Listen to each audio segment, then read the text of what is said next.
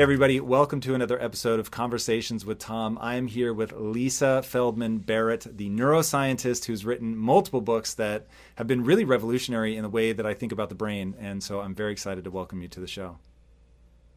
It's my pleasure to be here, Tom. Thanks so much for having me on. Absolutely. Now, this is going to be a lot of fun. I was saying before we started rolling that I have a working model of how the brain works that has been tremendously useful to me in my life. And your books come in and just sort of knock that all around and say, you're really thinking about this in the wrong way. And I wanted to start with a quote. This isn't from your latest book, 7.5 Lessons About the Brain, but it really gets to the heart of what I find so intriguing about the book. And this is you talking in an interview. You said, not all people in all cultures have emotions. Everybody has affect, assuming they have a neurotypical brain, but they don't all have emotions. And I was like, say what? I'd love for you to talk through the difference between an emotion and an affect and how it is humanly possible that some people don't have quote unquote emotions. Sure, I'm really happy to do that. So just before I start, though, I should say, one of the most cherished distinctions in Western civilization is the difference between a thought and a feeling. So this is something that seems so obvious to us that people wouldn't even ask whether that's something that's generally experienced around the world, but actually there are many cultures around the world that don't make that distinction at all. So in those cultures, there's experience, but thinking and feeling are not separate experiences, and they're certainly not separate experiences that struggle for control of your behavior. That's a really Western view. And so, I think it's really important to ask questions like, as many do, like what is generally true about the human brain, so that all humans are endowed, with certain capabilities versus what is learned. And this is the general nature versus nurture kind of question. I think it's really, really important to understand that, we have the kind of nature that requires nurture, meaning we have the kind of genes that build, that give us a general brain plan, and babies are born with that brain plan, but they're basically born with brains that are under construction, and they learn the wiring instructions really come from the world and from their own bodies, and from the social world. And so in cultures that don't make sense of sensations in terms of emotion versus cognition or thoughts versus feelings, those people have different other experiences that we don't have, and that really are hard for us to wrap our heads around. Just like when you listen to a language that you don't know, you just hear noise. You don't really hear words. It's sort of something similar to that. But to answer your question, so I like to start with, what's your brain's most important job? Your brain's most important job is not thinking, it's not feeling, it's not seeing, it's not hearing. It's to run your body. So you have a body filled with systems for breathing, for circulating blood, for getting rid of waste, and so on and so forth, for protecting you from viruses. And all the cells in your body require glucose, oxygen, water, salt, lots and lots and lots of nutrients. And so your brain's job is to run the systems of your body in a metabolically efficient way.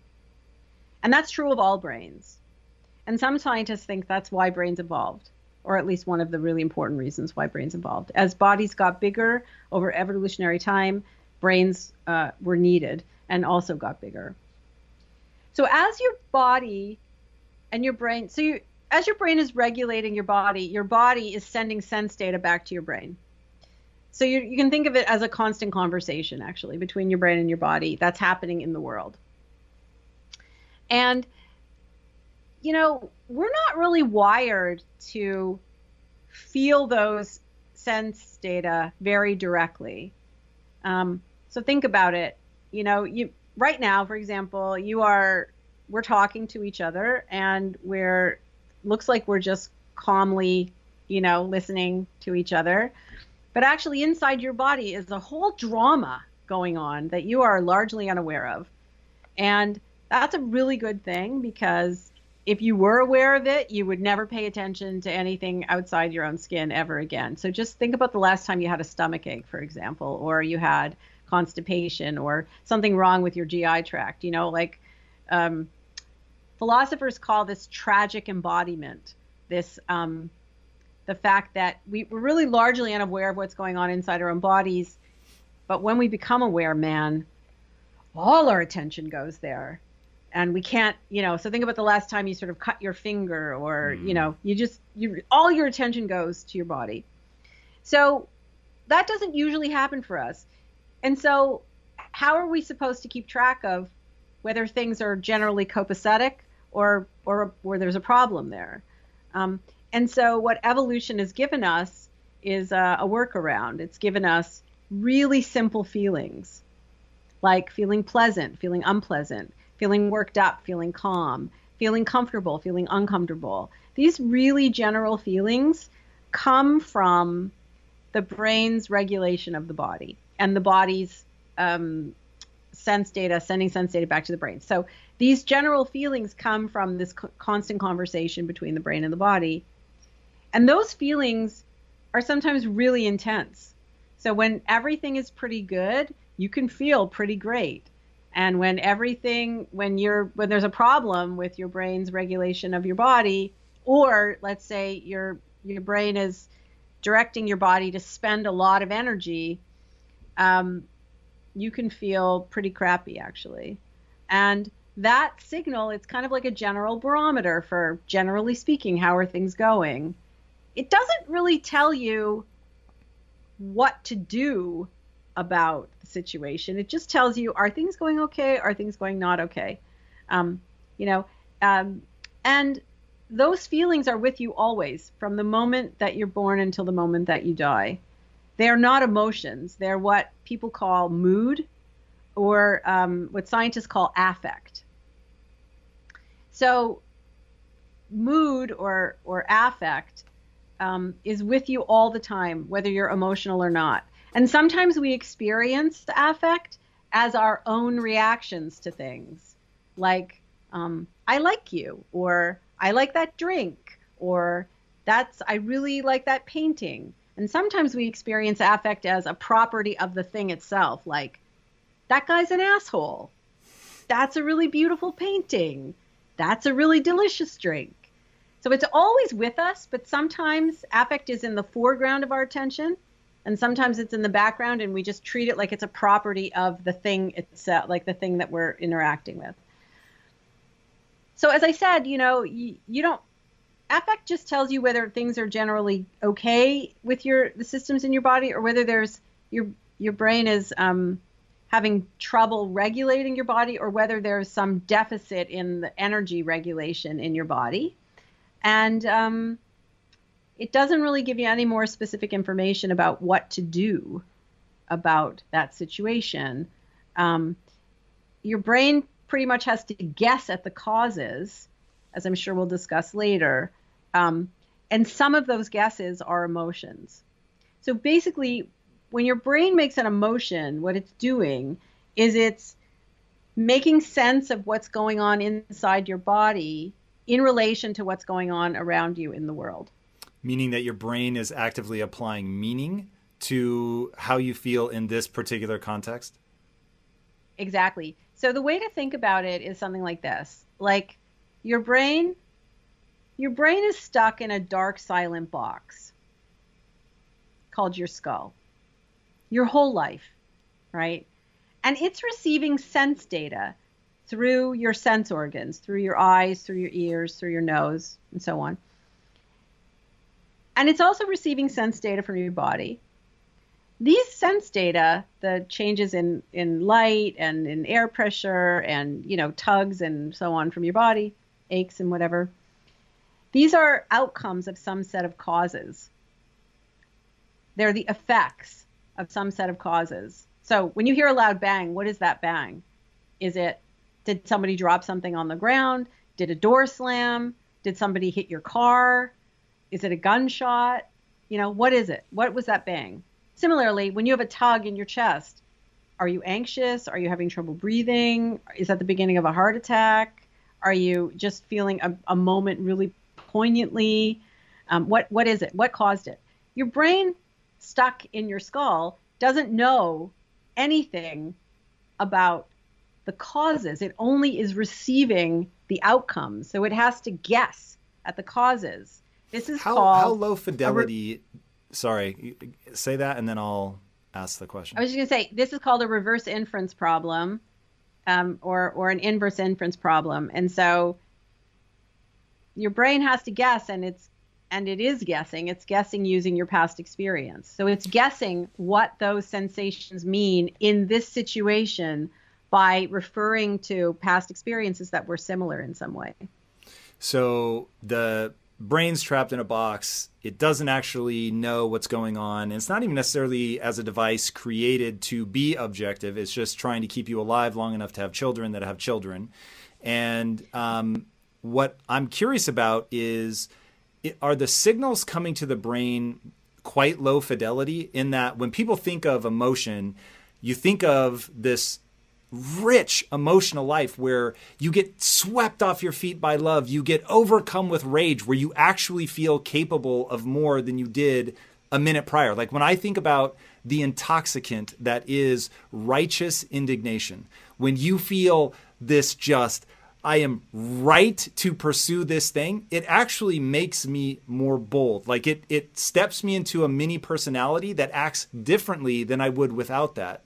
So when I first read that idea that there are cultures without emotion, and then hearing the explanation that you just give, that it's maybe, I'll be interested to get your take on whether that's semantics, and we're sort of all going through the same thing of, you get a low resolution thing pitched up to you, your brain's job is in context to say, this means this, what I am is a prediction machine, and therefore based on this, in this context, feel this way.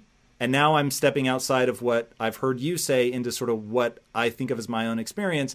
And now in this context, you move into sort of this micro personality, and you act in accordance with, whether it's to be aggressive, whether it's to be demure, to be a diplomat, whatever you sort of, based on historical experiences, you think is right for that moment. But my real question is about the level of fidelity of what the body is coughing up. Is it giving you 4 or 5 sort of blunt instruments and everything else is context? So there are many, many, many interesting things in what you just said. I'll answer your question, but then I want to come back to this issue of, is it just semantics? Because that's like one of my most favorite questions in the whole world. So so what's the fidelity? Well, what your brain is doing with the sense data from your body, it's doing with all the sense data it's receiving from the world. So the sense data that it receives from the world is always ambiguous, noisy, and partial. But even in those cases, visual information is very high fidelity. That's why you see in high dimensionality. You can see a lot of detail. You can see things very sharply. For the most part, I mean, if you're a neurotypical brain and your eyes are working properly and so on. Auditory information, also pretty high fidelity. Touch, also pretty high fidelity, actually. And what's interesting is your distance senses, that is, things that allow you to sense at a distance far from your body. So that's vision, audition to some extent, and touch, because touch evolved in the water, and in the water, somatosensory touch is a distance sense. Interesting. Actually. Yeah, it lets you know whether something is close to you or far away from you by vibration. All high fidelity, very high fidelity, actually. And for touch, it's really interesting because certain parts of your body have much more high fidelity than others. So, like your arm, you can localize pretty well when something touches you. In fact, You don't even have sensors for water in your skin at all because we evolved in the water, right? So we don't have senses for in our skin for water. That just wouldn't make any sense. But nonetheless, you can feel the tiniest drop of water on your skin when it's about to rain, right? So, but certain parts of our brains have certain parts of our body have much more high fidelity, like lips, hands, fingers, genitals. And then certain parts less, like, the tip of on your leg or, on your arm or what have you. The data from your body, inside your body, it's debatable how high fidelity it is. And when I say it's debatable, what I mean is that scientists are debating this. Actually, we're trying to figure that out. It seems like the information from your gut, from the internal parts of your gut. I mean, you have cells inside your intestines that signal all the way up to your brain about nutrient levels, like all the time. So those seem to be pretty high fidelity. You have what are called ergoreceptors, which are just like little receptors in your muscles that indicate to the brain how much glucose is being burned, for example. Those seem, it's not clear whether they're high fidelity or not, but it's not so important to know like whether glucose in a particular muscle cell is being burned. What's generally important is like, in general, how much is the muscle working, right? It's not, usually we don't need to know it's like specific, but maybe it's more specific for the purposes of blood flow. We just don't really know. What is known is that unlike vision and audition and touch, somatosensory touch outside your body, the information is carried up to the brain along neurons that have very thick axons and very thick dendrites. So like these are neurons that you could think of the information as being carried along very kind of robust axons with lots of myelin. So I mean, I don't know how much your audience knows about like what a neuron looks like or what have you. So that's why I'm stopping myself. It's come up a fair amount. So you can go relatively deep and people will have a rough idea. I've given them sort of the layman's description. So I'm sure the things they've heard me say over and over, which are some of the things I want to get into, are wrong. And that, a little revelatory truth will go a long way. So I'll just say that distance senses are carried, that information is carried to the brain on neurons that have axons, which are very thick and they're very myelinated and they fire very fast as a consequence. They're also very expensive. The information that's being sent, metabolically expensive, yeah. The information that's being sent to the brain from the internal systems of your body is being sent along really small axons that are not myelinated or are lightly myelinated. And what that means is that actually for the unmyelinated neurons, the axons can talk to each other as the information is going up to your brain. So there's actually a lot of information sharing that's going on between different neurons as it's reaching the brain. And scientists are still trying to figure out whether does that improve the fidelity of the information or does it dilute it? It's just not. So the general consensus, I would say, is that the information from your body is not that high fidelity.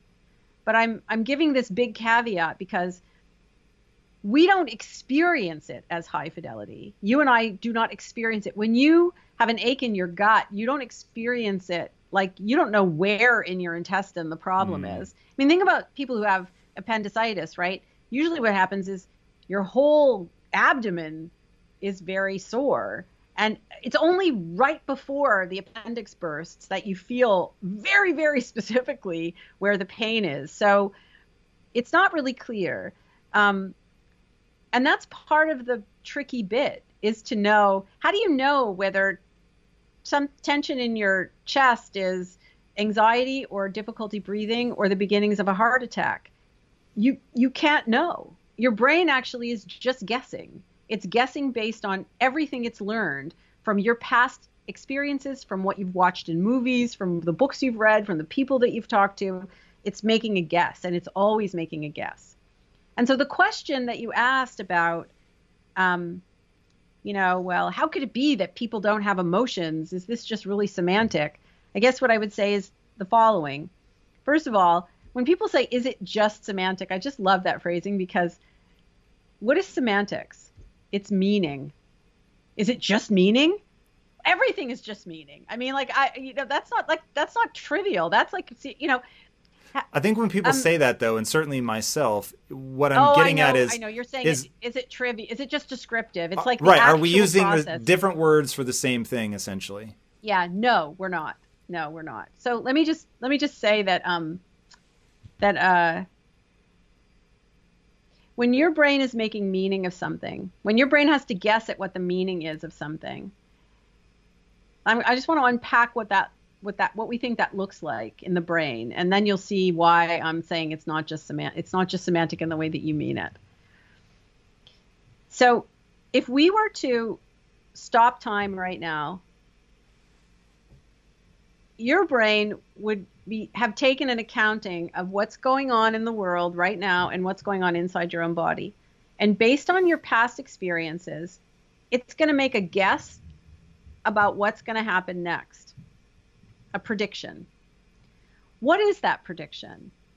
Well, the first thing that prediction is a plan for action. The first thing that your brain does to make a prediction, it's not like forecasting, some event. It's forecasting what changes inside the body have to happen to allow certain actions to happen. So it's actually an action plan. Immediately, your brain is into an action plan. And then based on a lot of evidence, actually, from anatomy and from signal processing and from, brain imaging and from observing, single cells fire in rat brains and so on, all this evidence, what we can say is that your brain makes a plan first for action, so changes inside the body to support actual movement. And the consequence of those are sensory predictions, or what are called perceptual inferences, that prepare your body to see and hear and feel something in the next moment. So meaning differences are, it's not like your brain is evaluating the meaning of something and then prepares you to act. The preparation for action is the meaning. That's the meaning of those sensory signals from the brain's point of view. And what you experience is a consequence of your actions. It's not the other way around. It's not like you experience something and then you act. It's that based on how things are now, your brain predicts how you should act. And then it predicts, well, what are you likely to experience based on that action in this situation the last time it happened? So what does that mean? What it means is that if you live in a culture where things are, just to use an example from the book, where things are uncertain, you're not able to predict really well, and your life might be at stake because of it, you will go to sleep. And there, you mentioned a culture, I forget which culture, Bali, but you mentioned in Bali, where that's Bali. Like the culturally encouraged response to fear.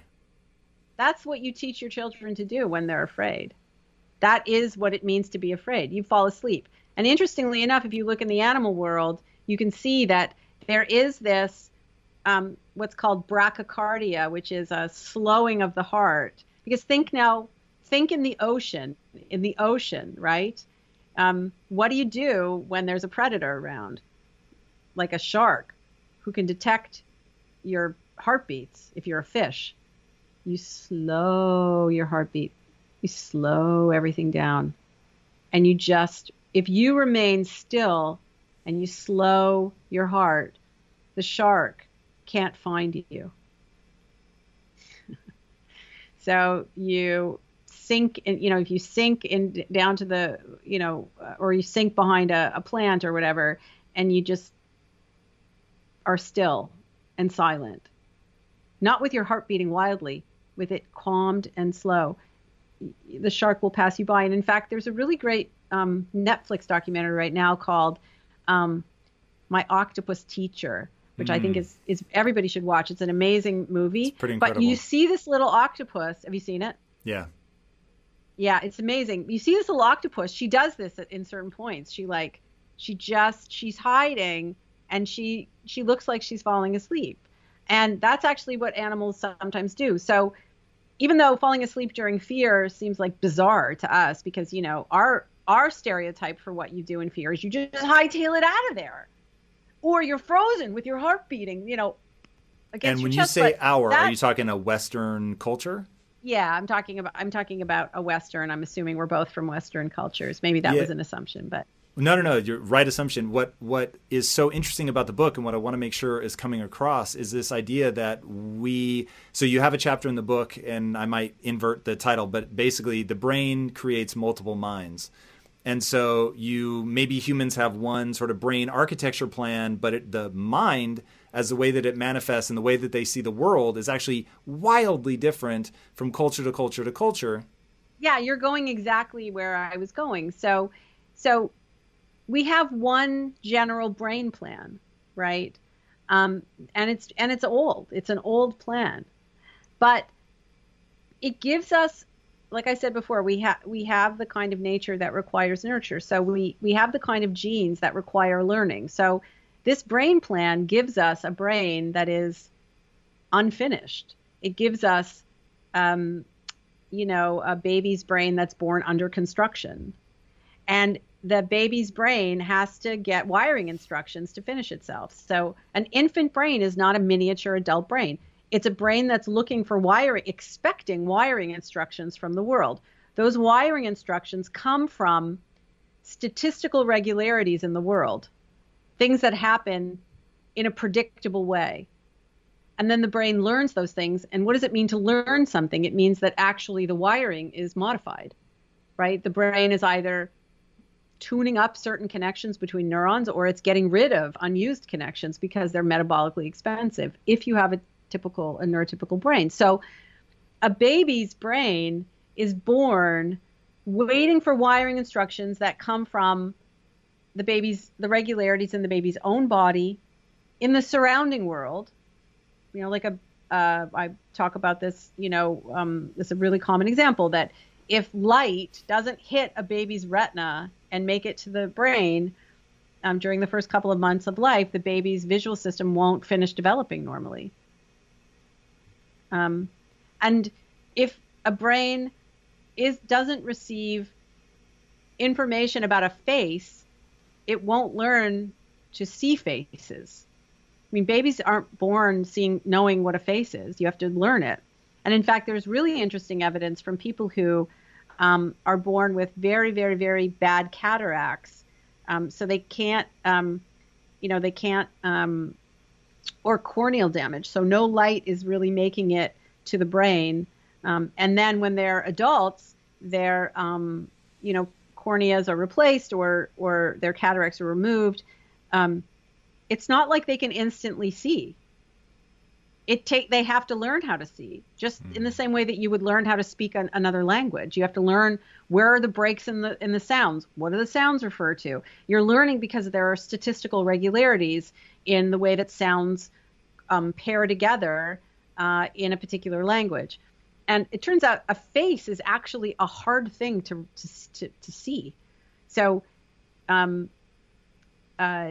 when they have to learn to see a face, sometimes it can take months or even years for them to be able to recognize a face as, for example, male or female. I mean, it's really, really hard. But it's something that babies learn after a couple of months because, actually not even that. They learn probably after a couple of weeks because they're constantly being presented with faces at a very close distance so they can see them. What are they picking and faces up on? have regularities.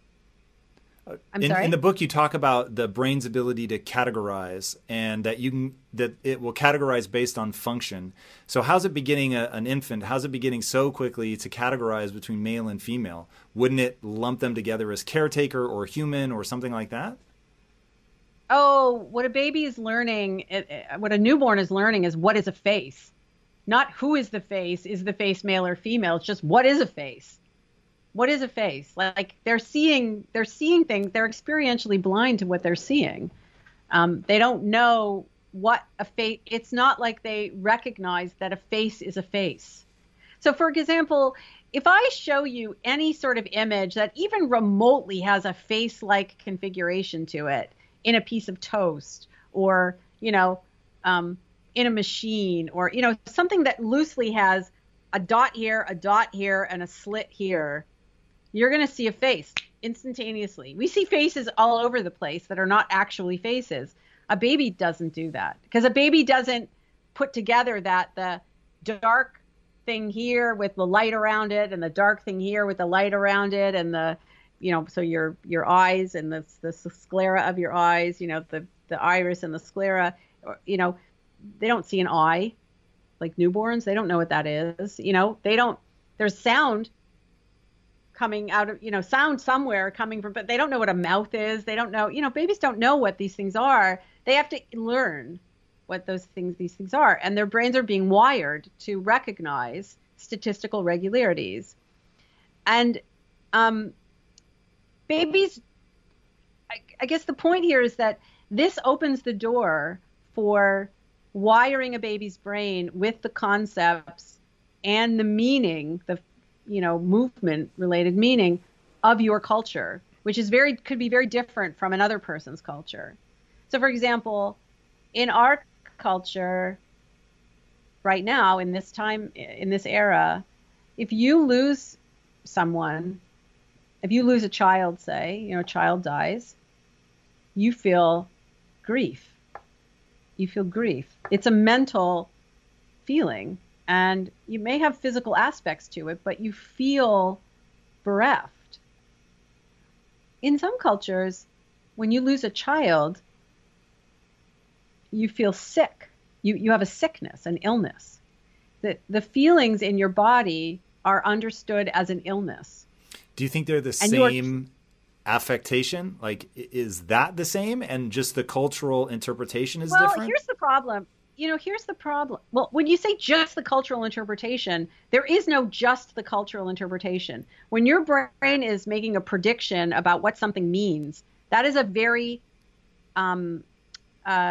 sensory motor prediction. There is no culture laid on top.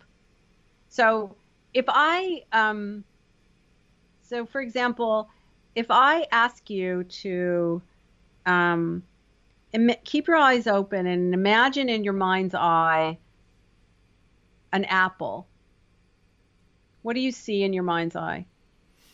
I see a red apple with a little bit of a golden tint to some places, the little stem sticking out of it. That is quite literally awesome. What I imagine. Actually, half the time when I ask that question, people tell me they see a computer. Interesting. Which is actually, but okay, so you see an apple, and the apple's not there, but you can see the ghost of an apple. You can see it with the color, right? And the shape, right? Okay. So can you imagine grabbing that apple and taking a bite out of that apple? Like, can you hear the crunch of the bite? Yes, and feel it, absolutely. Can you sort of taste a little bit? Maybe it's a Macintosh apple, so maybe it's a little tart, but it has some sweetness to it, Yeah, I would say more than I feel that one. I know intellectually that it would be there, but yes. Okay. But so maybe not so much, but the other senses, you've got those, right? Definitely. Okay. So you just did this really amazing thing. Your brain changed the firing of its own neurons in your visual system so that you could see the ghost of an apple, even though there is no apple there. And you could hear the crunch of an apple, even though there actually is no bite. And if I had your head stuck in a brain scanner, I would see massive changes in visual cortex, increases in activity in auditory cortex, even increases in activity in motor cortex, particularly around your hand and your mouth. In fact, all you have to do with someone is actually say a word, and their brains automatically will conjure some image that is very what we call multimodal, meaning there's a lot of sensory detail to it. When your brain makes a prediction about what you are likely to see, that's what it's doing. it's actually changing the firing of your own neurons. So when you learn a culturally overlaid meaning, it's not like there's some physical representation and then there's some culture just gets slathered on top like icing on top of an already baked cake. The cultural meaning is adding neural firing that wouldn't be there without it. So if I show you a black and white blobby image, which I did this in my TED Talk, and I do this really routinely because it's one of the best ways to demonstrate this. If I show you a black and white blobby image, most people, when they look at that, they just see a black and white blobby image. And so if we were looking inside your brain, we would see that you were basically seeing visual noise, black and white blobby image. So lots of contrast, but no actual object. And then I can give people an experience really briefly that then their brain can draw on that experience. And then when they're looking at the black and white blobs, all of a sudden they actually see an object there. And then when you look inside the brain, you can see that there's activity that is generally representing an object. If you want a fighting chance against the competition, you need to be using the best technology and platforms in the world like Shopify. For whatever and wherever you want to sell, from launching to going international, Shopify is the global commerce platform that will help you grow at every stage of your business. Shopify is your all-in-one platform to quickly and efficiently take your business to the next level. Now, I love everything about Shopify because it makes it so easy for you to start, run, and grow your business. It didn't used to be this easy. I'm telling you, back in the day, it was a lot harder. I'm so jealous. Shopify powers more than 10% of all US e-commerce because businesses that want to grow quickly and efficiently choose Shopify. Sign up for a $1 per month trial period at shopify.com/impact, all lowercase. Go to shopify.com/impact now to grow your business no matter what stage you're in. Shopify.com/impact. If getting your hands dirty and taking good care of your car or cars is a passion of yours, then eBay Motors is here for the ride. Because I'm sure you remember when you first saw the potential in that beauty. And then through some elbow grease, fresh installs, and a whole lot of love, you transformed 100,000 miles and a body full of rust into a drive that's all your own. With over 122 million parts for your number one ride or die, you can make sure your ride stays running smoothly with eBay Motors. Brake kits, LED headlights, exhaust kits, turbochargers, bumpers, whatever your baby needs, eBay Motors has it. And with eBay Guaranteed Fit, it's guaranteed to fit your ride the first time, every time, or your money back. Plus, at these prices, you're burning rubber, not cash. Keep your ride or die alive at ebaymotors.com. Eligible items only. Exclusions apply.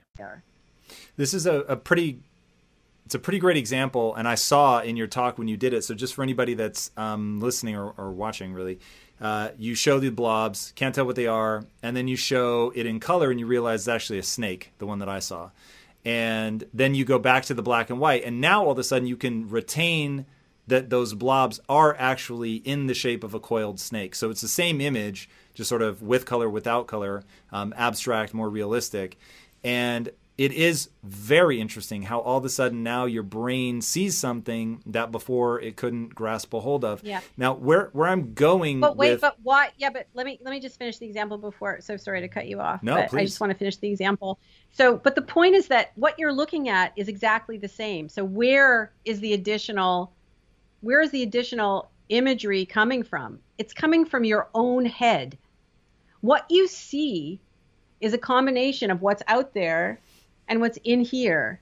And if what's in here is culturally is put here by something cultural, meaning in one culture, one set of knowledge is put there, in another culture, another set of knowledge is put there, then that means that if there's no just cultural overlay, your actual experience of the sense data is different. It's different because the bits that you're adding are different. Yeah, to me that is, I will try to be more careful with the words that I use. Forgive me, I'm going to keep saying just, I'm sure, subconsciously.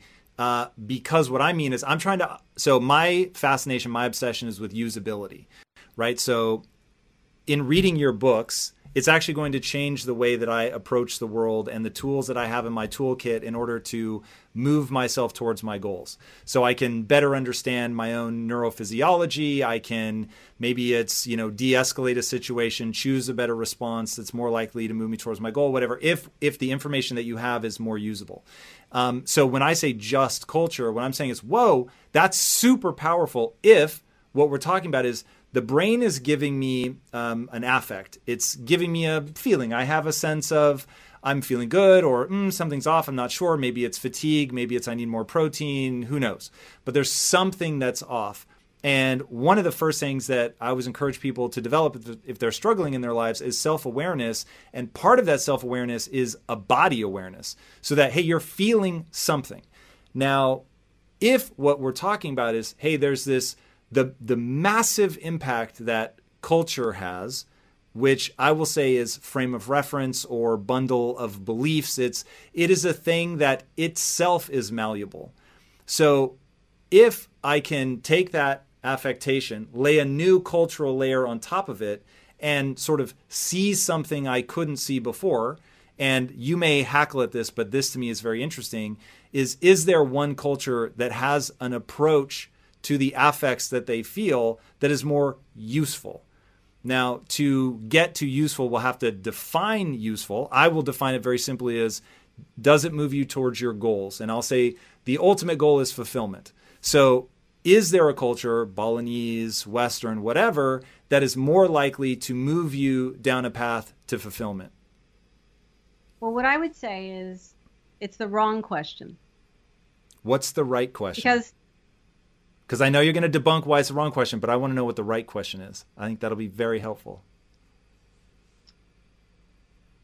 How many concepts are optimal to be able to make in order to achieve my goals efficiently? Meaning cultural ideas that I can use to better contextualize the feeling?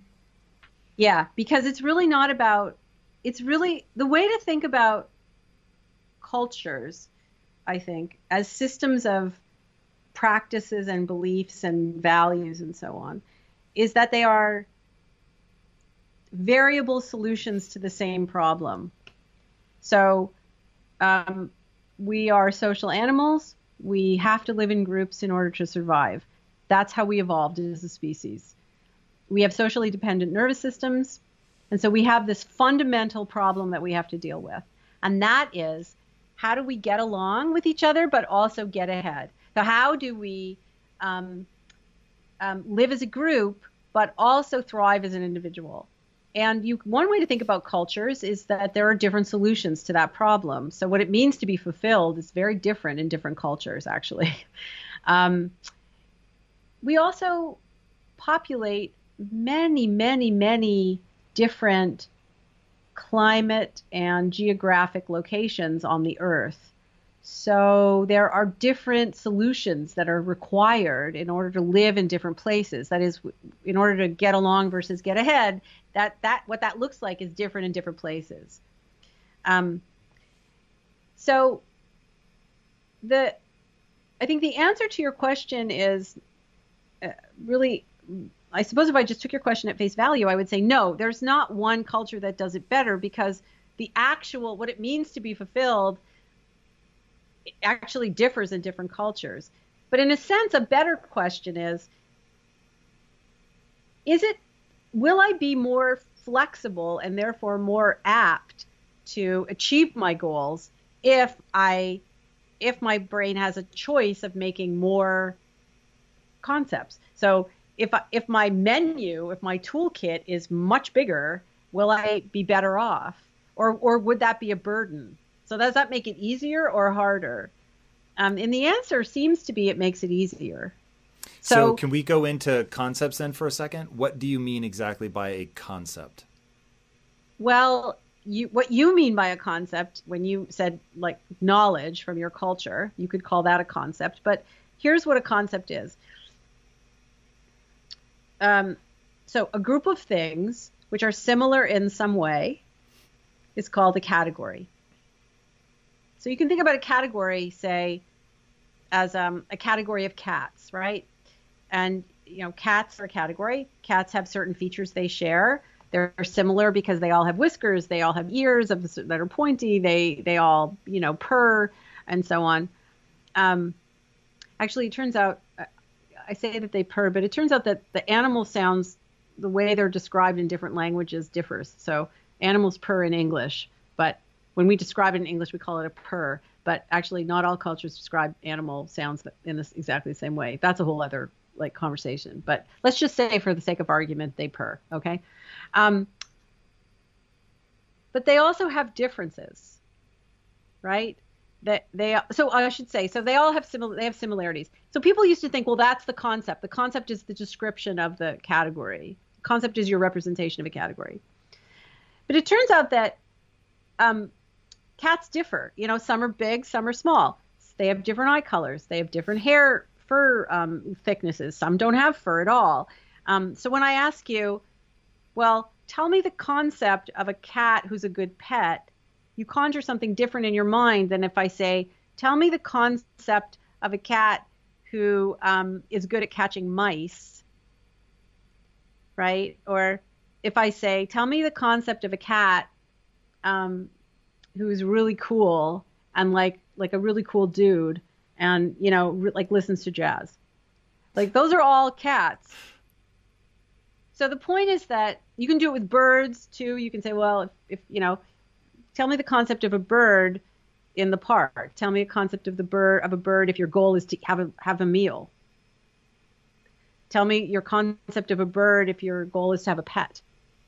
And what so your brain the idea is always here, doing, the idea here is that. Go ahead. Your brain's always making concepts. So when I say your brain is if we hold everything constant and your brain takes account of the situation and it has to. So what it's doing when it's predicting is it's asking not only what's going to happen, but it's asking what's going to cause that thing. I'm predicting not only what's happening, but what's causing it. And when we have sense data that we need to understand its cause, we don't say, what is it?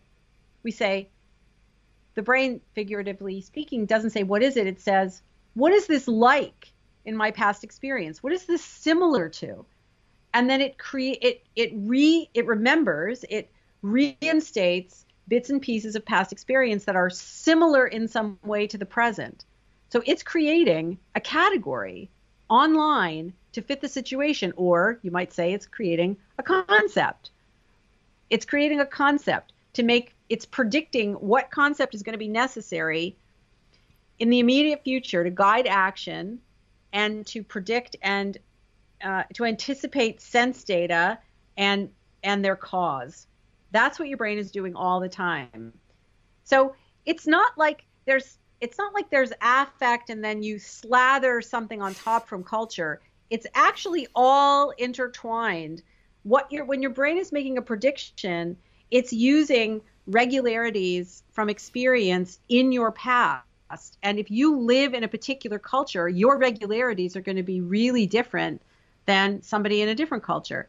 And cultures are not only geographic. Cultures can be locational. Your brain can make very different concepts when you're at work and then versus when you're at home, particularly if they're really different, or if you're in the military and, when you're deployed versus when you're on base, or when, if you're a Republican and a Democrat, or if you're people from different religious denominations or different classes in any society. My point is that your brain wires itself to its world.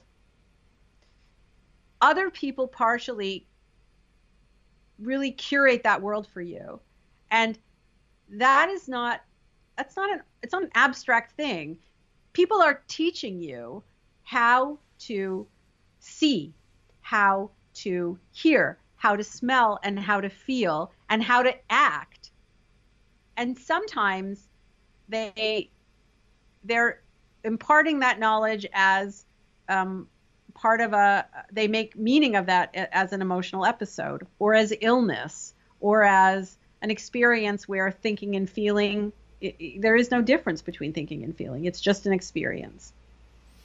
Okay, so this stuff is incredibly interesting to me, and you are taking us all on the very journey that I went through in reading your books of beginning to reorganize sort of how I see things.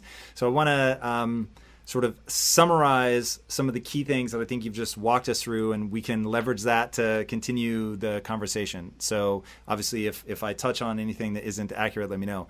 The first thing I want to deal with is the notion of a concept, which I think this is, if I understand it correctly, this seems insanely powerful, which is you said that I was asking the wrong question and that the right question was basically to understand that a concept is like a tool in your toolkit. So if I have this low resolution sense of something's not right or something is joyful, but I have 1,000 different boxes that I can put that in so that my movement forward now becomes more useful, to use my word, towards my goal, because I'm not only putting it into rage, love, laughter, punch. It's like I have a far broader set of things that I can find a nuance in the context or in the way that I feel to move this into a different category.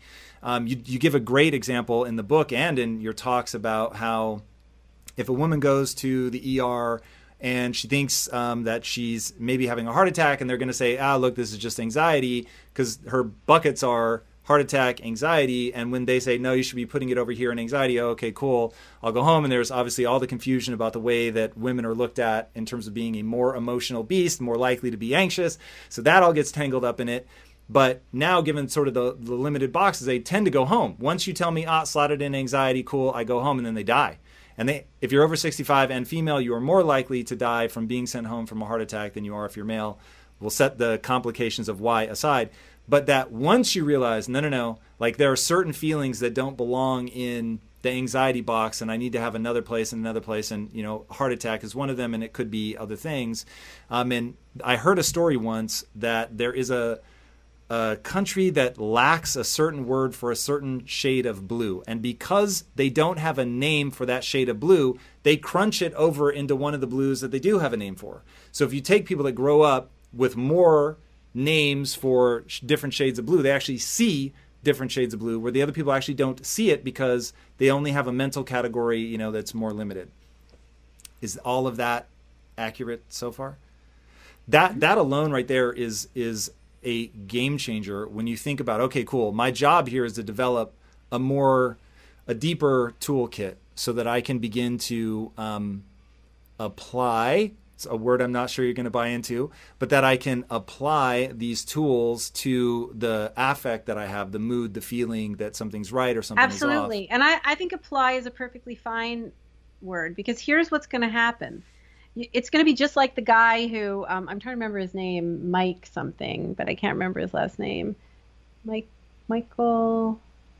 No, I'm not going to remember because it's a long time ago now, more than 10 years. But I interviewed him. He's one of these guys who had corneal damage, and then when he was 40, he had his corneas replaced.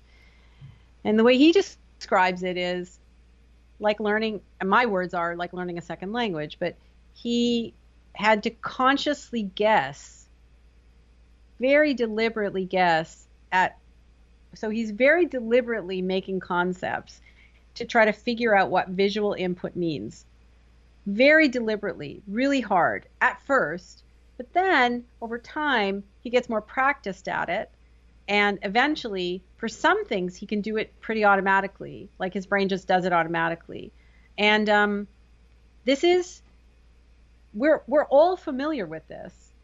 Anytime you learn a new skill, for example, or a new workout routine, you have to deliberately think about it. I mean, I lift weights. I've been lifting weights for, almost 30 years. And I have a trainer, and, I get bored easily. So he has to constantly, give me new programs. And at first I have to be really deliberate about what I'm doing because it's a new program, whatever. Eventually I get really practiced at it. Why? Because my brain's predicting now really well.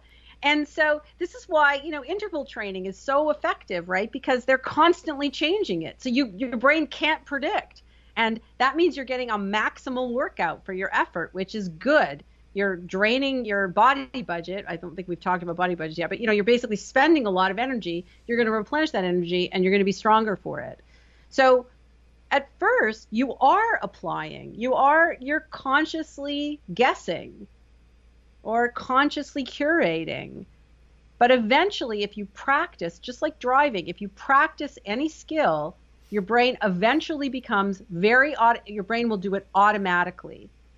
And that's the value of having a wide variety of experiences that your brain can now use to not just to use them to predict those exact experiences in the future, but your brain has this capacity to take bits and pieces and combine them in new ways and to make predictions of novel things that you've never seen before or heard or smelled or felt and what have you. So I think the important thing to understand is that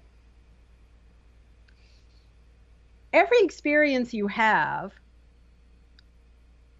has the capacity to even a little bit change your brain's function in the future. Every experience you make for yourself that you curate or that you have has the capacity to change your wiring a little bit. And over time, you can have more flexibility and therefore more control over your actions towards your goals. You might even change your goals. So what do you say to people that are stuck on something in the past? Well, sometimes people are stuck on something. It depends on why they're stuck. So it's not always a matter of willpower, I guess is the thing. I think one of the things that, let me just say that, I'll try to think of how to say this. I originally, when I went to graduate school, I was originally training to not be a neuroscientist. I was originally trained to be a therapist. And one of the things I felt like, I felt that sometimes in some of the psychotherapeutic treatments, I don't want to say that they were disrespectful to people, but I felt a little bit like, interesting. People, when someone is feeling really bad, this is their way of being in the world. And if they could change it by snapping their fingers and doing something different, they would. So obviously they can't. And it's not because they're weak. And it's not because, now we would say, oh, well, that person's a snowflake. It's not because they're snowflakes. It's because they're human. So here's what I guess this is the conclusion that I've come to after, I was always sort of uncomfortable with, just change how you think and that will change how you feel. That's actually not true, by the way. And it's also, even if it were, it would be like incredibly hard to pull off, even for the smartest, person who has the most willpower in the world, because it's really not about willpower. I guess that's the thing I ended up coming to the conclusion. It's really not about willpower. It's about understanding that there's a temporal dynamic here. Your brain is using your past in order to create your present, your future, basically, which becomes your present. You cannot go back into your past and change it. I mean, you can try with psychotherapy, but it's really not going to work very well. You don't think you can recontextualize it? Yeah, I think you can, but I think it's a struggle. But what you can do is you can change your present, which becomes your past, to predict your future. So you can think of it as you're always cultivating your past. And what would that process look like? You're telling yourself a new story? You're giving yourself that new concept? You're giving yourself new experiences so that you can learn to predict differently in the future automatically without willpower. But even more so, what I want to say is this, and so now I'm going to introduce this idea of a body budget in order to make the point that I wanted to make about what do you tell someone when they're stuck? Your brain's most important job is regulating your body, and it regulates all the systems in your body predictively. There's a fancy word for that. It's called allostasis. But I always describe it to people as like, think of it as a budget. You know, your brain is running a budget for your body, and it's not budgeting money. It's budgeting salt and glucose and water and all the things, oxygen, all the things that your cells need to function to keep you alive and well, to, you know, allow you to do your brain's most important job, right? Which is to pass your genes on to the next generation and have that next generation survive long enough to produce the next generation. I love that. Most people don't know that, actually, but that's right. And so it's running this budget. And so you can think of like every new thing that you learn and every movement that you make as an expense on that budget. It's an investment. And everything you eat, every, you know, time you sleep, every hug you get from another person or whatever support that you get, those are like deposits.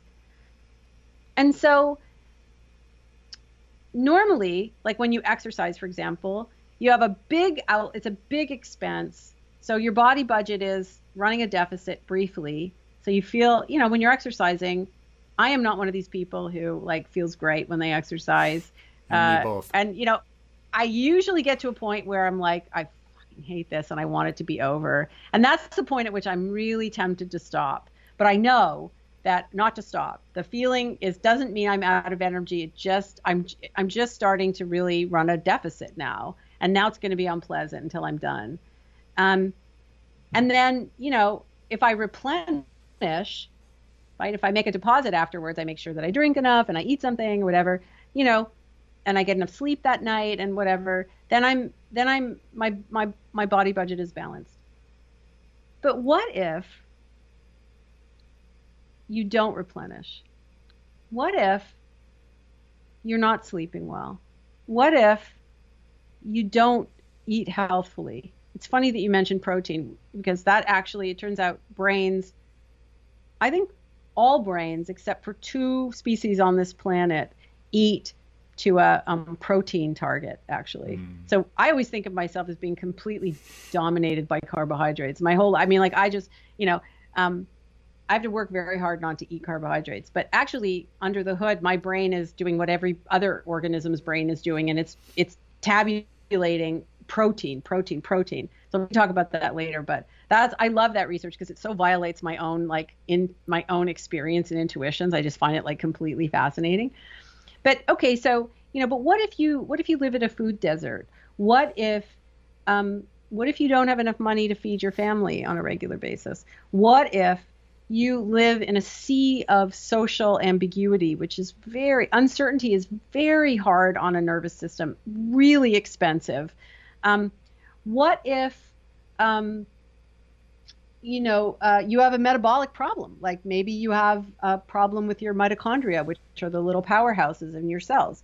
You know, you could be running a body budget, and the deficit is never big. It's the tax you pay is little.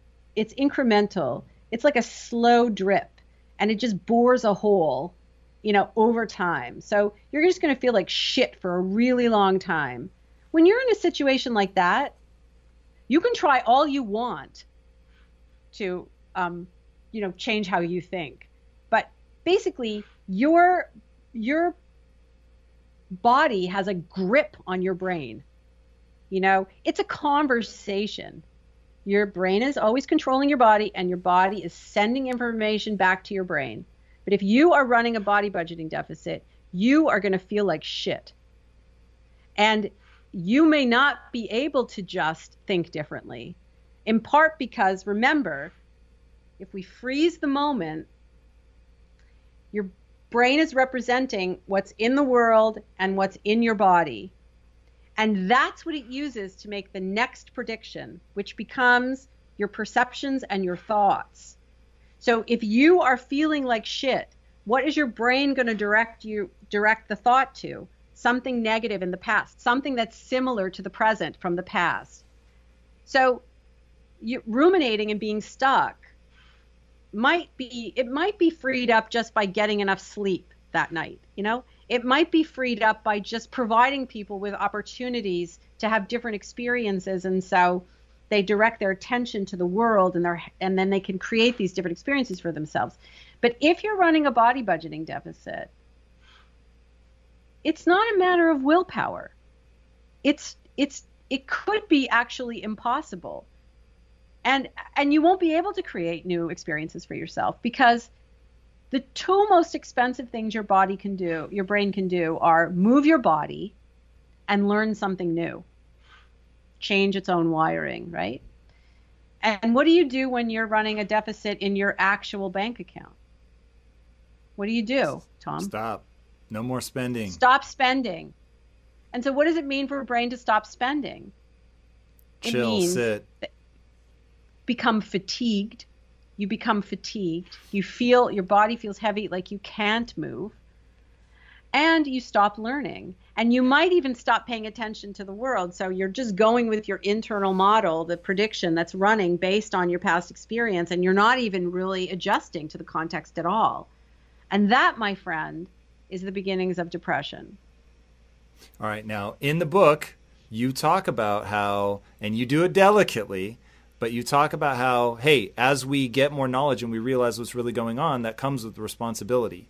So the first thing you've said just now, that it doesn't match what I believe to be true, and I'm very open. Like you, I am drawn to things that make me rethink everything. So if you have an insight here that I'm just missing, but that it would be impossible for somebody who's at a body budget deficit to make these changes, that does not strike me as true.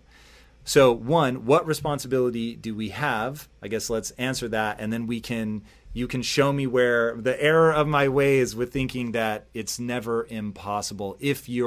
I'll lump it and say, at least if you're neurotypical, it's never impossible. There are certainly people that fall outside of that. I think it depends. Yeah, I think it depends on where you are, actually. So first of all, where think physically? Physically, like where you are. So for example, let me just say that I think that, for example, you could be neurotypical, but you could have a mitochondrial variant that makes you body budget inefficient. It's inefficient. And you're going to be constantly struggling your whole life, actually, with weight and probably with your mood, because your body budgets, your brain just has to work harder to keep things in balance, and it might never be able to do that because you have a mitochondrial dysfunction. Now let's say that was your daughter. What would you whisper into her ear? You got this, you can do it, you can overcome this, or hey, you just have to accept that this is too hard, it's out of your reach? Oh, I would schlep her off to a doctor, and I would have her tested, and I would get her medication, because that's really what she needs. But since you brought up my daughter, here is what I tell my daughter. So my daughter is of the generation, she's 21 years old, and she's of the generation, she's the anxiety and depression generation. It's a bloody epidemic, right? I don't have a friend who has a college or high school age kid who isn't anxious or depressed. This is not a weakness. We live in if I had to design a culture that would bankrupt a human body budget, it would be this one. Seriously. So bad food, but social media, what are the elements that are? Yeah, bad food, like pseudo food, really. I mean, go into a supermarket. Around the edges is real food, and everything else is really not designed it's really designed to bankrupt your body budget, frankly. Your brain is predicting that there's going to be, nutrients there, but there aren't any. And actually, a colleague of mine does research on that. It's really fascinating stuff. But if we start talking about that, we're never going to go anywhere else. So crappy food, you don't sleep enough. We sit and we stare at screens that reflect light at a particular wavelength that is received by a ganglion cell in our retina that screws with our circadian rhythms. Screwing with your circadian rhythm is screwing with your body budget. And when you look, for example, at clock genes, the genes that regulate your circadian rhythm, whose transcription is affected by these, light. So, the environment turns genes on and off. And so these genes are dysregulated. Your circadian rhythm is dysregulated. If you look at people, for example, who've committed suicide from depression, compared to other deaths, what you see is that the enormous dysregulation in their clock genes. They have circadian rhythm disorders and they don't even know it. So screens, too long and too late. Social media, lack of context, lots of social ambiguity and evaluation. Lack of exercise, lack of sleep. I could go on. How about just the casual brutality with which we speak to one another?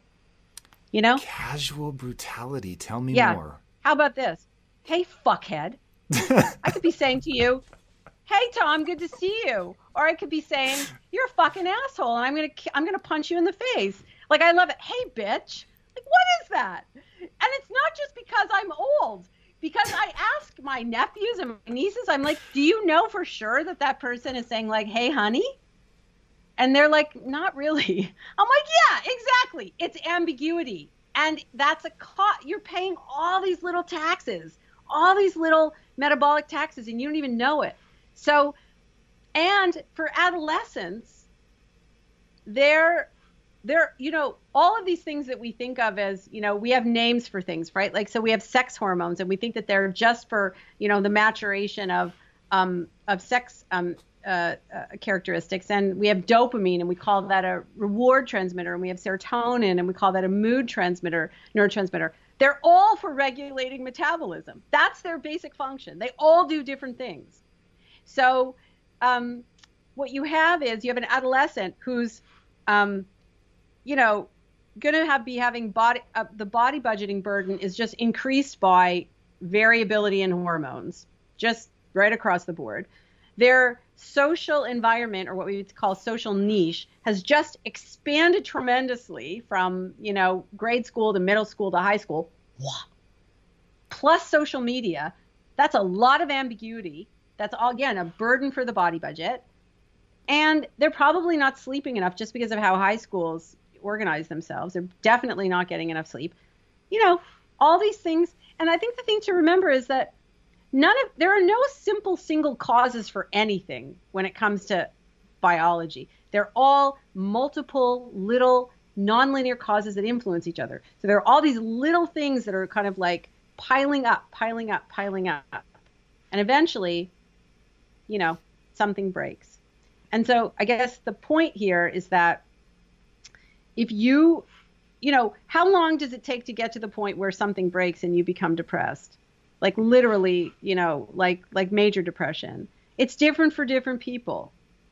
In part because, you know, when it comes to people, variation is the norm. You think about any characteristic, biological or psychological, and it varies. There's no like norm. You know, one of the things that Darwin is less famous for than he should be. You know, everyone thinks, oh, Darwin, you know, natural selection, evolution. Yeah, that's true. But what is natural selection about? Selecting on variation. That's what it's about. What Darwin showed, which is the really remarkable thing, is that there is no average. There is no norm. That's a myth. It's a statistical summary that's an abstraction. What's real is the variation. So when I say, actually, with most people, can they overcome things by willpower? It depends on how encumbered their body budgets are. There actually are some people who are so bankrupt body budget wise that they have to have electrodes implanted in their brains in order to recover from depression, because even medication doesn't. If you strive to perform your best in life, bringing your energy and abilities into everything you do, then it only makes sense that you would want to be out on the road with that same power, agility, and performance that everyone expects from you. And there's no better option than the most desirable, advanced, and dynamically capable SUV yet, the third generation Range Rover Sport. You guys know I love staying on the cutting edge with technology, and the Range Rover Sport's cabin features advanced technologies such as active noise cancellation and cabin air purification, a must, offering you and your family and friends new levels of comfort and refinement while traveling. The Range Rover Sport provides an instinctive drive with engaging on-road dynamics and redefines sporting luxury for the power, agility, and performance you demand in every area of your life. Explore the Range Rover Sport at LandRoverUSA.com. That's LandRoverUSA.com. Do it. If you were going to create the ultimate, knowing what you know, how would you pull that person out? So one thing we haven't talked about yet is you obviously touched on it in terms of development, but if we're, as a species, we're helping to regulate each other's bodies, which is a fascinating concept. I've never heard anybody but you talk about it. And you get this sense that we're all in a dance. And in the book, you say that there's this friction between freedom and, oh God, I forget the other word that you used. Do you remember? It's like the two. Dependency. You mean dependency? Thank you. I think what you're saying is that, I think what I'm saying in the book is that, we evolved as a social species, and we evolved in such a way. What that means is we are the caretakers of each other's nervous systems. We make deposits, metaphorically, and withdrawals in each other's body budgets. Like, the best thing for a human nervous system or a human body budget is another human. The worst thing for a human body budget is also another human, And so we really do affect people in ways that we are largely unaware of. And other people affect our biology in ways that we are largely unaware of sometimes too. And that's just a fact. I mean, scientists try not to use the F word too much, fact, but it's close to a fact as you could ever get to. But we live in a culture most Western cultures value individual rights and freedoms. And so how do you balance that? How do you balance having socially dependent nervous systems with the fact that we value individual rights and freedoms? It's a conflict.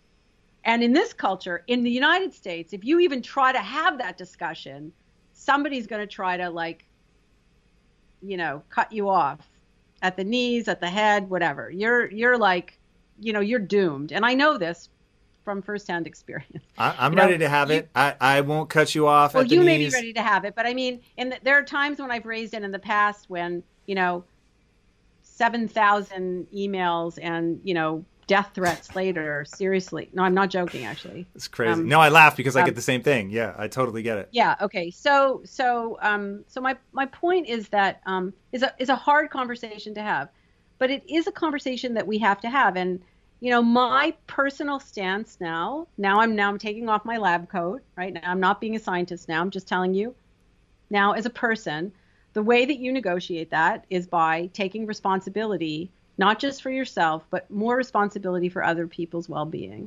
That's the way to handle it. Not because people are snowflakes, but because they're human. They're human, and they have human nervous systems. And if you don't want to take that responsibility, that's fine, but you will pay.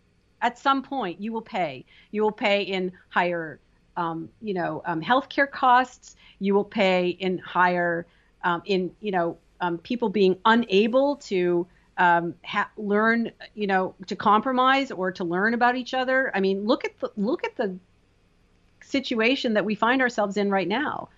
I'm not saying that all of it is reducible to, metabolic burden, but I think metabolic burden is kind of the unspoken, sort of hidden, biological element that nobody's talking about and that has a huge role to play in the situation that we find ourselves in currently. Because it influences so strongly the affect that you then interpret. Yeah. And so if you're always like, oh God, I just don't feel right, then you're always reaching for the negative explanation because this feeling is like that negative thing that happened. Exactly. Yeah, see, exactly.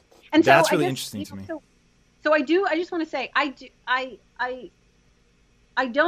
want to be really clear that I'm not saying that we all have to be nice to everybody all the time, no matter what.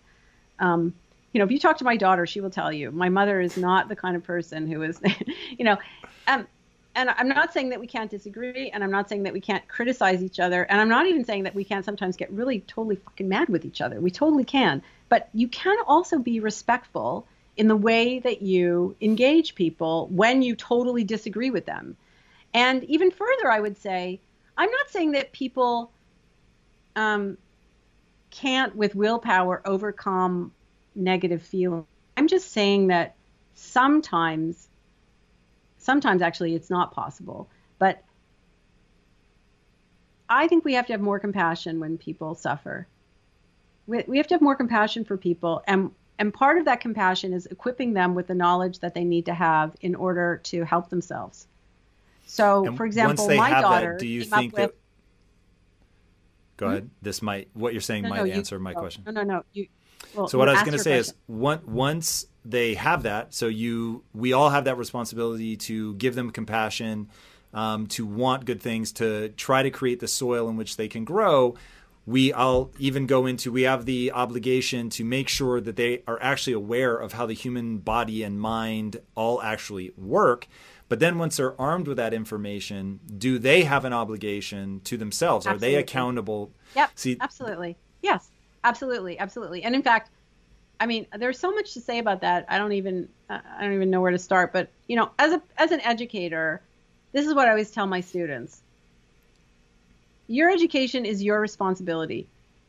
It really is your responsibility. When you pay tuition to go to university, which is speaking as a first generation college student who lived really on the edge of poverty until I was, out of graduate school, my whole life, I have to say that I think a university education is a privilege. It really is a privilege that should be extended to everyone, but it is a privilege. And when you pay money, you are paying money for the opportunity to learn. That's what you're paying for. And your education is your responsibility. My responsibility as an educator is to create a context where you can learn.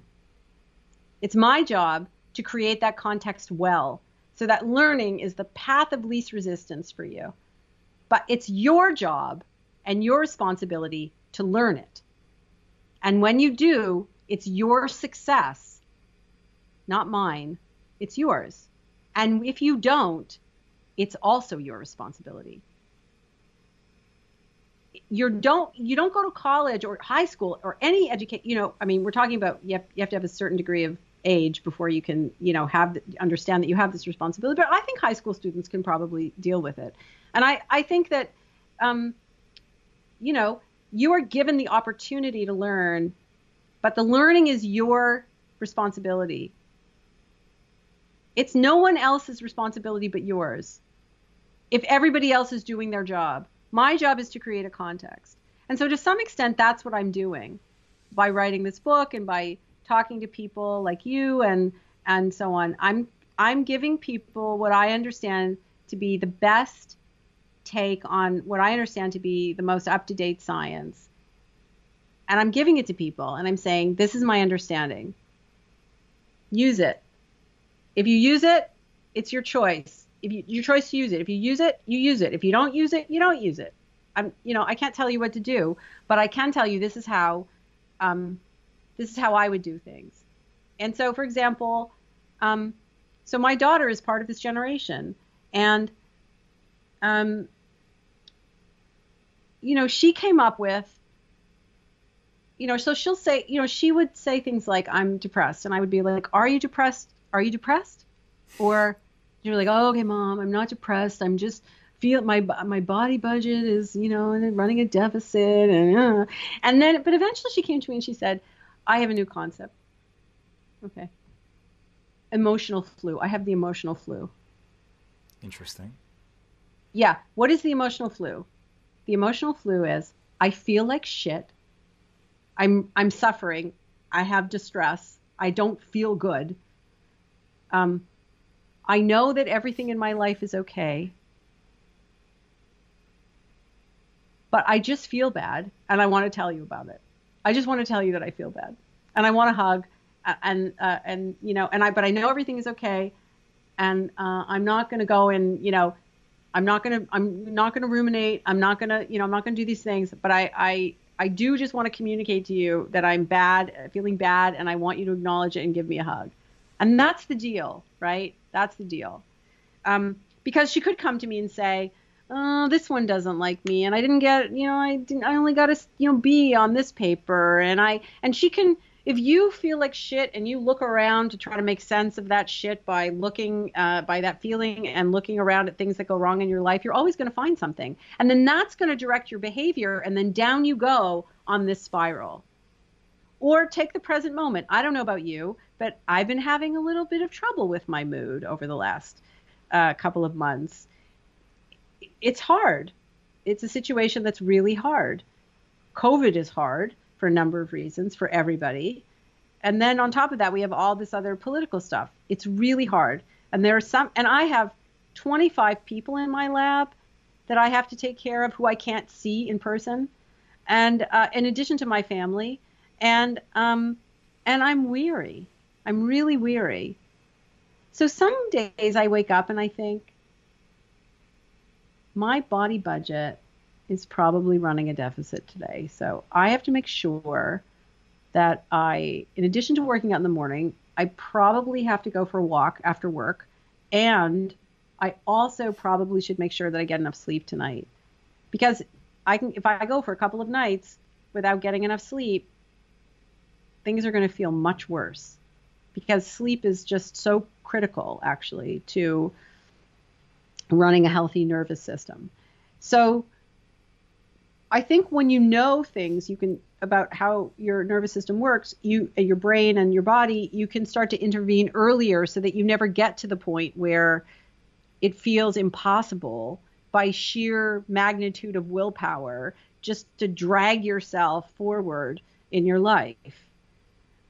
That's and I think there are a lot of things that you can do, little things that you can do that add up to a really big effect, to allow you to realize your goals, so that you don't blink your eyes and wake up and you're 70 and wonder, what the hell happened to my life and what did I do with it?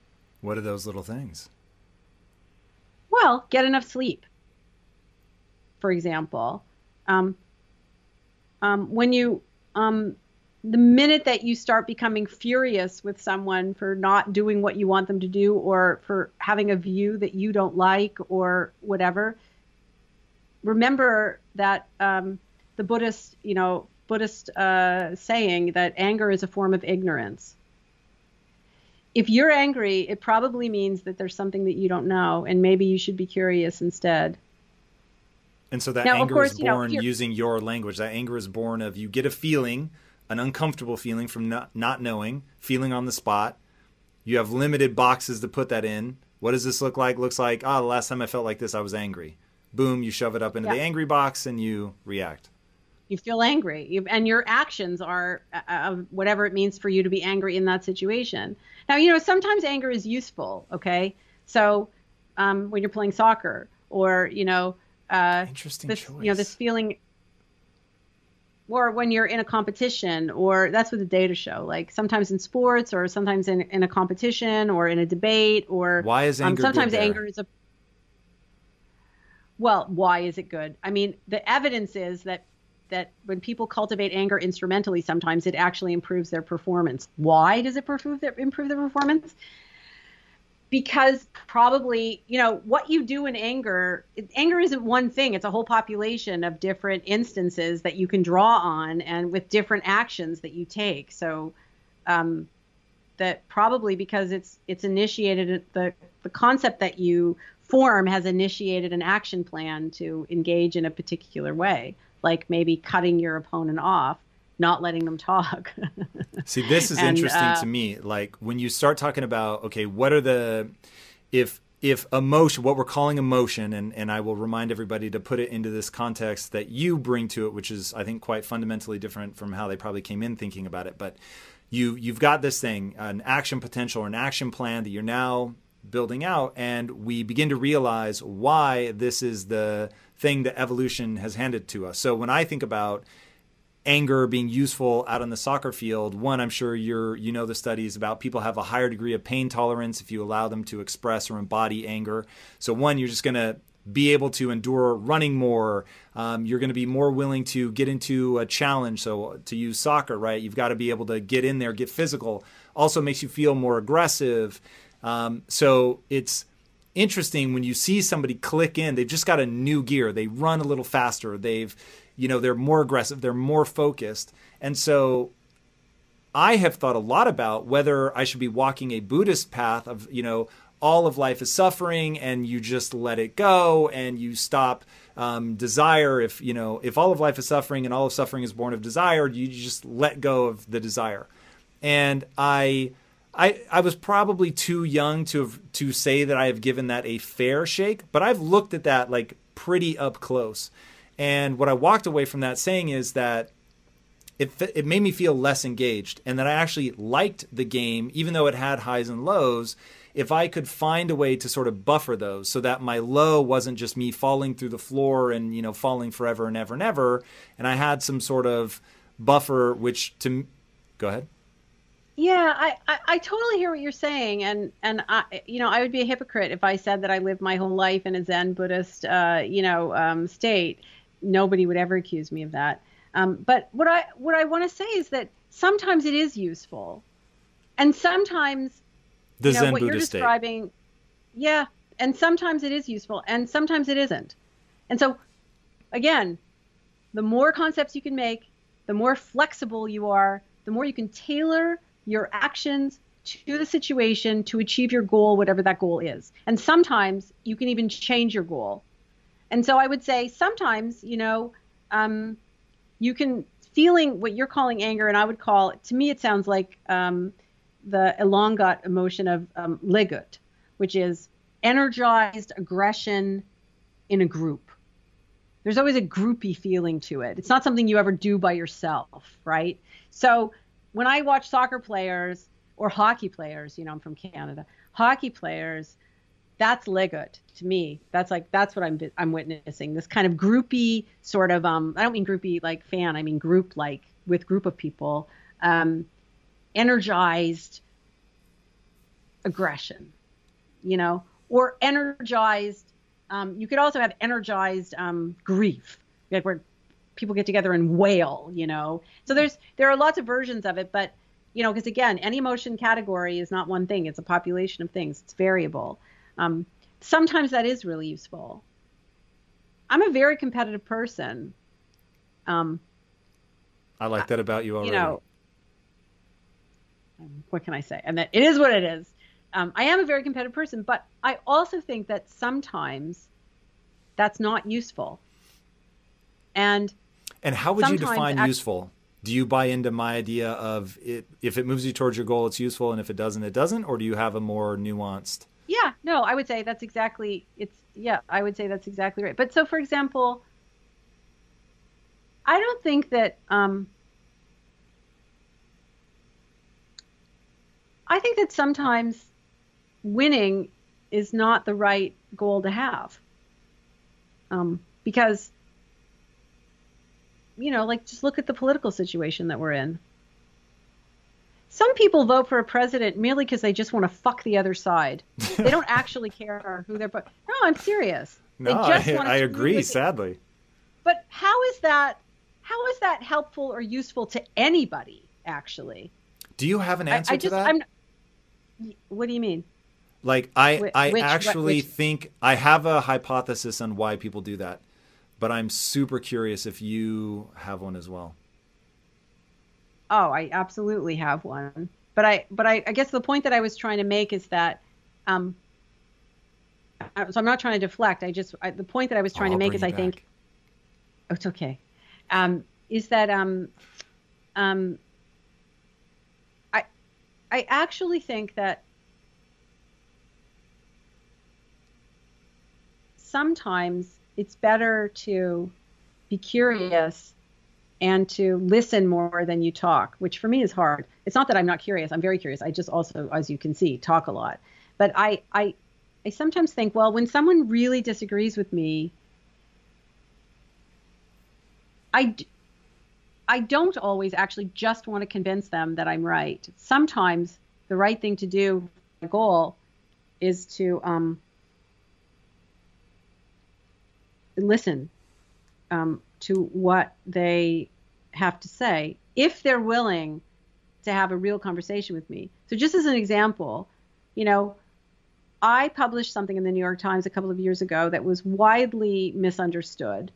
because I actually was trying to make the point about responsibility and choice, and that's not how it was taken. And I got all this hate mail, and it was very hard. And police forces had to get involved, and it was just it was a mess. Yeah, there were over something threats. You wrote. Yeah. Wow. Is that still? I have to read the article. That you seem so even-handed to me. The article that got you needing police protection, I have to read. I'm sure you're not eager to advertise what it is right now, but I will maybe ask you offline. No, I'm happy to tell you. I mean, I'm happy to tell you what it is, but I just want to make the point that I'm making, and then I'll tell you what it is, and then we can go back to the other thing. We're lining up our things. So this is like the sign of an excellent conversation, because there's just so many things to follow up on. But I guess the point that I want to make is that after I could calm my nervous system down, and my husband, who I swear I could count on one hand the number of times he's ever been upset or angry in his life. He's just a really even-keeled kind of a guy, was, really shaken by this. We were all really shaken by this. Eventually, though, I started to email people back and say, you know what? I don't listen to insults and threats. But if you have an honest question, or you want to have an honest conversation with me, I am definitely willing to have that conversation. But don't be rude. Like, just don't threaten. Don't be, just don't, yeah. And what's really interesting is that I would say, a handful of people actually answered me back. And I actually had conversations with them. And in one case, it went on for like at least a week. Wow. And it was a really good conversation. And of course, I was left with first of all, I was really happy to have those conversations.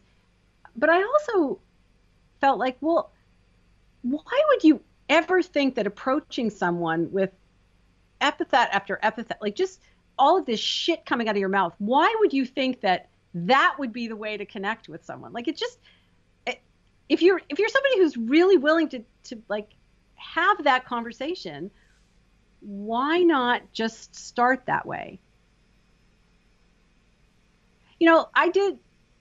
I did some, I'll just be really honest, because you couldn't figure it out already. I voted for Joe Biden, and I, for the first time in my entire life, called people on behalf of that campaign. I've never done this in my whole life, but I decided I want to talk to people in swing states, and I really want to. So I would get a Republican on the phone, and people would say sometimes they just hang up or they'd be rude. I'm sure that Democrats are rude when they get it, when they're called by Republicans. So it's not like anybody has the the handle on rudeness. But sometimes they'd be like, well, I'm voting for Trump. You don't want to talk to me. And I'd be like, oh, no, you are the person I actually want to talk to. That's why I'm doing this. And, some people in the end were not, they were just fucking with me, and they didn't really want to have a conversation. But a couple of people really did. And I would say at least once each night I had a real conversation with someone. And from my perspective, that was worth it, because I'm not somebody who thinks that I have everything figured out about why things are the way they are. But my goal right now is not to win. It's to fix things. I just want I want people to be able to debate. I don't necessarily think that everybody has to agree. I mean, I think if there were one thing that I would want to convince people of, it's that harming children is bad and nobody should do it ever. And I don't care what they've done. I don't care what their parents have done. You just shouldn't separate children from their parents. Like, if I just had one thing that I just wanted to really convince somebody of, it would be that it doesn't matter. It doesn't matter where they come from, and it doesn't matter what their parents did, and it doesn't matter what you believe about immigration. You should never separate a child from its parents, ever. Because you're harming that child. What if they're a mass murderer? Okay. Sure. Yeah, you should. But then find the child a home that's safe. I guess my point, I'm talking about immigration here. I'm talking about like all the things that inflame people. There are certainly some things I feel like I need to put my foot down about, and that would be one. But that would be one based also on science. The damage that you do to a child, to a developing brain when you put children in those circumstances is, I think a lot of people just don't realize how harmful it is. No joke. But and I'm not saying that I don't have really strong beliefs, because I do, and I'm not saying that I don't have really strong political beliefs, because I do. And I of course, do I want those political beliefs to reign? Yeah, of course, I would like that. But I also feel like the country's being torn apart by really complex set of forces, and one of those forces is that people aren't actually talking to each other, and they're really vilifying each other in a way that is, unhelpful to the goal of having a democracy. Now, if people don't have the goal to have a democracy, there's not really much I can do about that. Like, that's my goal, right? That's one of the things that's important to me. And so I think that curbing anger in the service of curiosity is very useful towards that goal. So do I think that winning is important? Yeah, I think that winning is important. But I don't always think it's we all have multiple goals, and we all have to, at any given point in time, we have to negotiate which goals we're going to put first. And sometimes, it's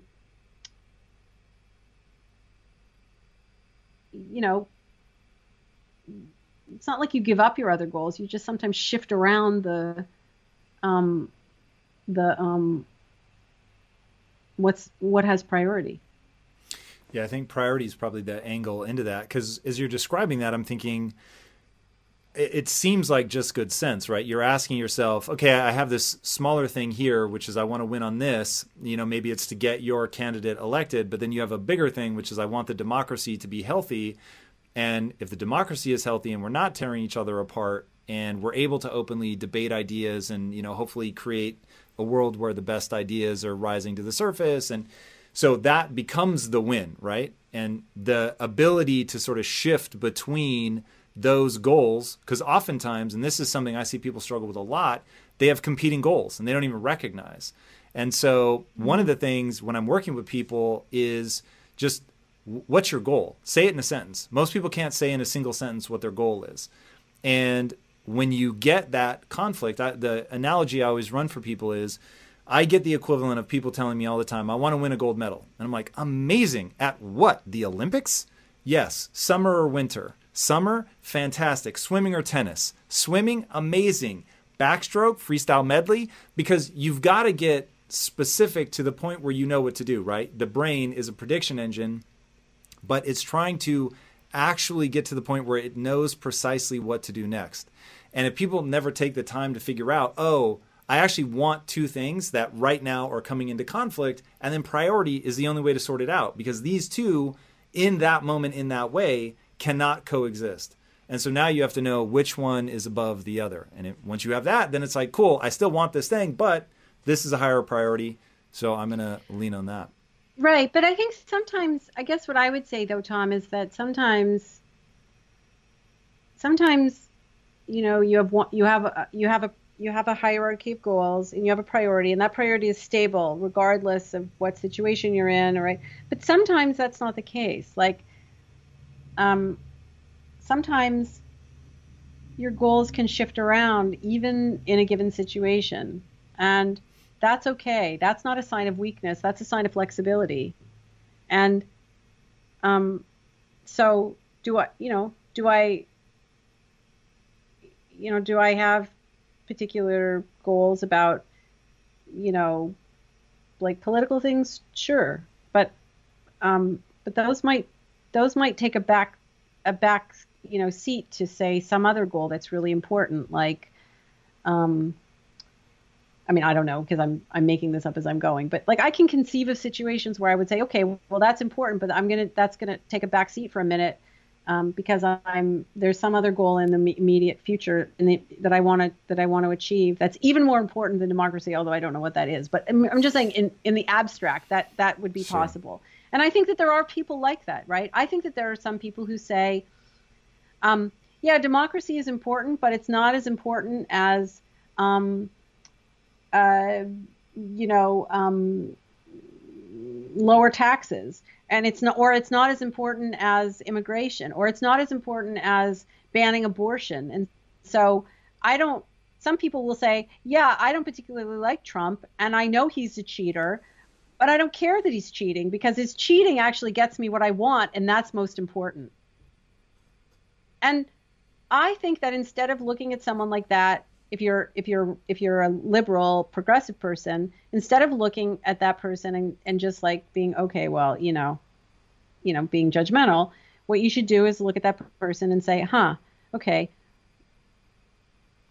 how do you get to that point? Like, explain to me. Like, I want to understand how that works, because I could conceive of a situation where I might feel like that one day. I don't know what it is, but every conversation you have is an opportunity to learn. So I can't think of a time when I think it would be okay to try to prevent people from voting, because, that way I'm more likely to get what I want. But I could imagine in principle, in the abstract, that there could be some time like that I would, do that.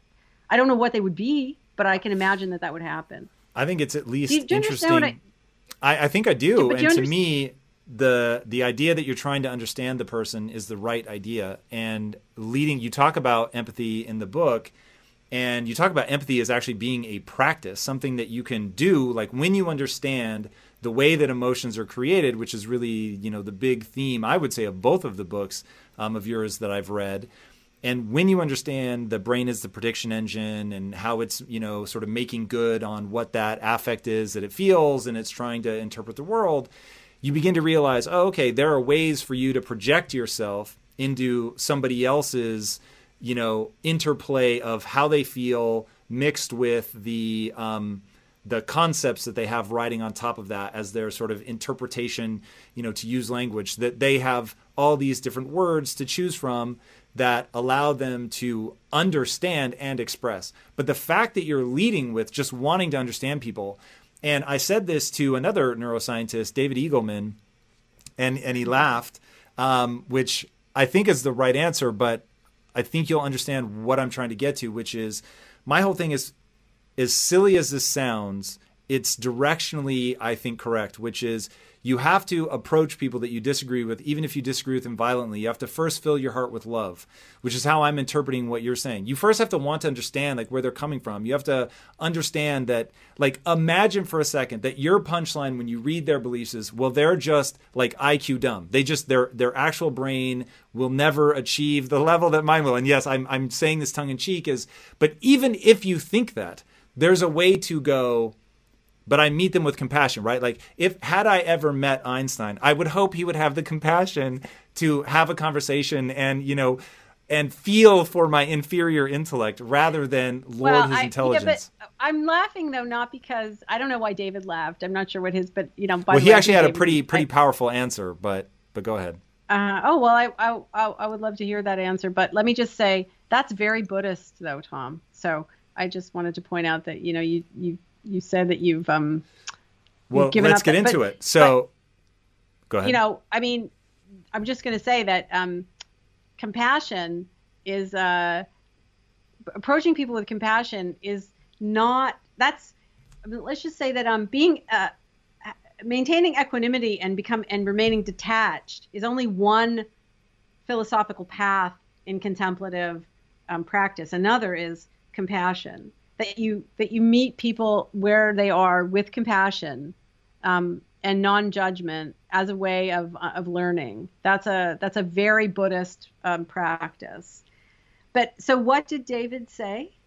Basically, he said you have to have strategies. So we were talking about, okay, really, if you wanted to solve this problem, what would you do? And he was talking about how in Native American tribes, they came up with this idea of clans. So you had the tribes, and the tribes might be at war, but he said the way that they would begin to broker peace would be to create like the Bear Clan, the Coyote Clan, the Beaver Clan, whatever. And those clans were made up of some of each group. And he said once you had people, and you actually talk about this in your book, which is imagine if you brought people, and there's a real group doing this, where they take Israelis and Palestinians and they make them play soccer together or whatever. And they suddenly, in sharing the pitch with somebody and competing with them and not just against them and being able to talk openly about stuff, they begin to bond. And you had me concerned with clans, but then when you explained what you meant, that makes a lot of sense. And I thought that was brilliant. Go ahead. Yeah, here's what I wanted to do, and I actually, this is what I wanted to do. I wanted to, instead of having, I never can remember. Don't laugh at me when I say this, but I never can remember. I think it's Tumblr. Tumblr is the dating one.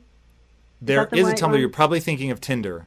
Tumblr was Tinder. not a dating I always get them app. really confused. Tinder and Tumblr, I just never remember. Okay, so anyways, but you have this.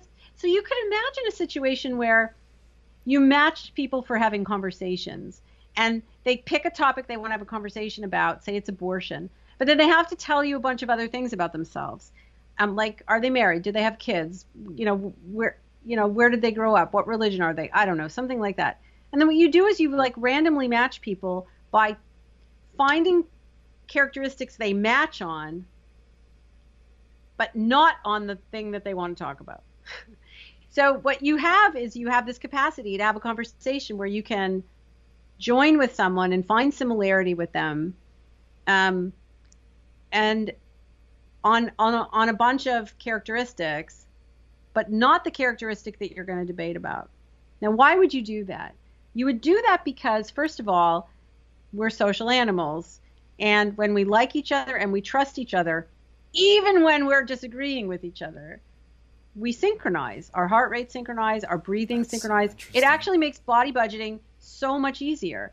And so subjectively, or just like in terms of common sense, you'd say, well, of course, if I'm talking to someone who's really similar to me and we disagree on one thing, but we can find, agreement on these other things, it's going to be easier to talk about that one thing. Yeah. Why is it easier? It's easier because under the hood, there's all kinds of, collective body budgeting going on there that you're not really aware of. Your brains are coordinating in a way that you're not really aware of.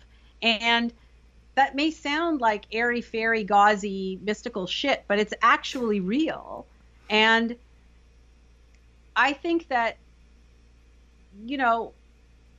so I just think that having these little tidbits with you, it just fills your toolbox with more tools. It's not just about having concepts like in everyday life. It's also about knowing how to use those concepts, right? And I think that's what these conversations are really about. And that, I think, is the perfect place to wrap this up. Lisa, I could talk to you for hours and hours and hours. I hope that we get a chance to do this again. Your work is profound to me. It's shaping the way that I think about the brain and how to manage my own life. And I really hope that people get out of this exactly what you're hoping they will, because more tools in the toolkit seems like the perfect answer. Thank you so much for coming on. Guys, if you haven't read her books, read them. They are extraordinary. They will influence how you think about yourself and your own internal life. And thinking of things that will influence how you think about your internal life. If you haven't already, be sure to subscribe here. And until next time, my friends, be legendary. Take care.